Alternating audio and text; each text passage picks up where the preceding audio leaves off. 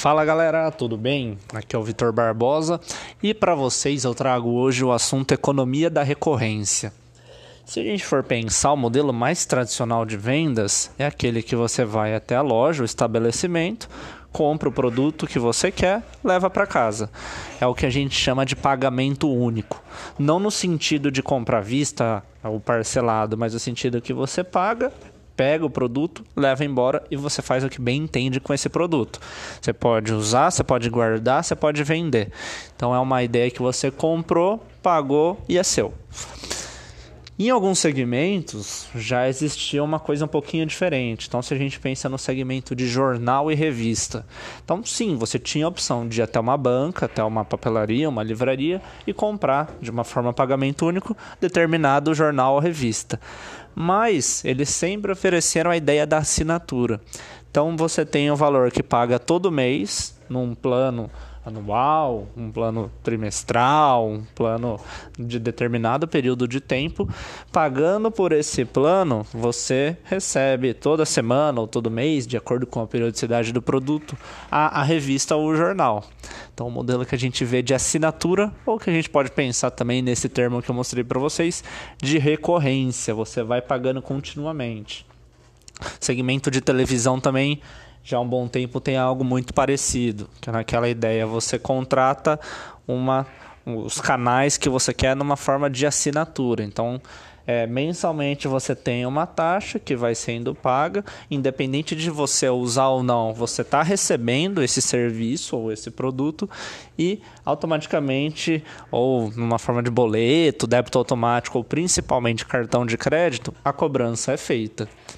E se a gente for ver, esse modelo, que é o que a gente está apresentando para vocês como economia de recorrência, ele já existe até desde a época da Revolução Industrial. Naquela época, existiam muitos vendedores de leite que deixavam o leite na porta das casas das pessoas. Ao invés de serem pagamentos na hora para esse determinado leite que era comprado, esse vendedor ele voltava no último dia do mês ou no final do mês para cobrar por todas as outras semanas que ele havia deixado o leite na porta das pessoas. Então já era uma forma, se a gente for pensar, de assinatura de leite. Claro, em outros tempos não existia nem cartão, nada, mas já era um primeiro modelo de assinatura. E hoje em dia, a gente já vê como isso se desenvolveu e se diluiu em diversos segmentos. Que hoje, mais tradicionalmente, quando a gente pensa em assinatura, a gente lembra os serviços de streaming. Hoje em dia tem várias plataformas de streaming de séries, filmes, tem plataformas de streaming de música. Então, todas elas você paga uma mensalidade, é um valor fixo que você está lá pagando e você recebe o serviço. Se você quiser usar ou não, é interesse seu. Mas enquanto você paga, você pode usar. Parou de pagar, suspendem o serviço. Então, uma forma interessante que a gente vê que é um segmento que era mais tradicional, principalmente vamos pegar o de filmes, você tinha que ir até a locadora, alugava o filme, ia para casa, assistia, devolvia e pagava por esse uso. Agora não, já oferecem de uma maneira completa uma assinatura que você vai lá e pode assistir quanto você quiser. Desses modelos vieram outros, então hoje em dia tem assinatura de roupas, de flores, de carro, de brinquedo, de livro, de vinho. Tem praticamente todos os segmentos já estão desenvolvendo algo parecido. No meio das finanças a gente tem as assinaturas de relatórios, de ações, de fundos imobiliários, que você vai lá e paga um valor fixo todo mês e tem acesso exclusivo aos relatórios que as casas independentes fazem, por exemplo. Então a gente vê que é um modelo que tem crescido bastante. Do ponto de vista dos negócios, acaba tendo alguns pontos interessantes, porque a sazonalidade ela acaba sendo mais diluída, ela acaba diminuindo um pouco. Então antes, por exemplo, o negócio só vendia em determinadas épocas do ano, só vendia no começo de mês, fim de mês. Agora, diluindo o preço em mensalidades de uma forma automatizada, todo mês o cliente dele está sendo cobrado e a recorrência passa a fazer parte do faturamento da empresa. claro, o cliente, assim como no outro caso, também tem a opção de cancelar, de não querer mais. Então, justamente por isso o negócio ele tem que pensar em como manter o cliente assinando o que ele tem, como manter esse cliente fidelizado, para ele nem sequer pensar no cancelamento. Alguns pontos que a pessoa que tem o negócio, a pessoa que está nessa forma de modelo de assinaturas, de recorrência, tem que desenvolver para não ter taxas de cancelamento muito altas.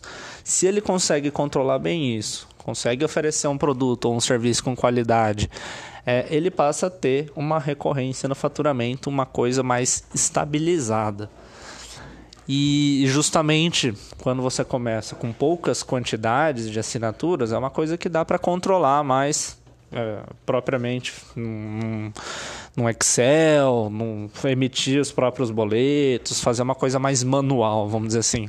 Porém, conforme vai aumentando o volume, e a ideia da recorrência é justamente o volume, é importante automatizar esse processo. Então, a partir daí tem softwares, ferramentas online que fazem essa automatização da recorrência. E é muito interessante a forma de cobrança via cartão de crédito, que automaticamente já vai sendo lançado na fatura do cliente essa assinatura. Então acaba ficando para os dois lados uma coisa bem automatizada.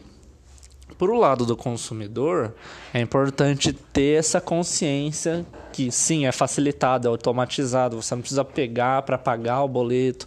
Então é uma coisa que muitas vezes já vem direto no cartão de crédito. Mas justamente por isso é importante saber que esse gasto existe, não esquecer dele e ver se ele realmente está sendo usado. É muito comum as pessoas assinarem alguma coisa, no começo até usam, mas com o passar dos meses, dos tempos, a pessoa já não vai usando tanto. Então é ver se vale a pena mesmo ter essa assinatura. E também tomar cuidado para não ir no impulso de ter várias assinaturas. Então, por exemplo, no segmento de streaming, de vídeo, de filme, de série, existem várias plataformas. Tem série que está em uma, tem o filme que é lançado na outra, tem a série exclusiva de outro. Então tomar esse cuidado para não sair assinando tudo, porque no final as assinaturas que parecem valores mais baixos, se juntadas, de repente chegam num valor bem expressivo para o orçamento. Então ter essa consciência de qual é o peso no orçamento dessas assinaturas e sempre fazer essa avaliação se elas estão sendo utilizadas. Então, para os dois lados, tem as vantagens, tanto o negócio quanto o consumidor tem as vantagens, mas também tem os cuidados que devem ser tomados. Mas é um novo modelo de negócio que cada vez está mais forte. Como falei para vocês, diversos tipos de produtos e serviços estão nessas categorias. Então, é sempre avaliar e utilizar a criatividade para trazer algo diferenciado, algo inovador para o seu negócio. E também de uma forma como consumidor que possa ser uma praticidade e um custo-benefício maior. Então é isso, pessoal. Esse é o conceito de economia de recorrência. Um abraço a todos e até o próximo podcast.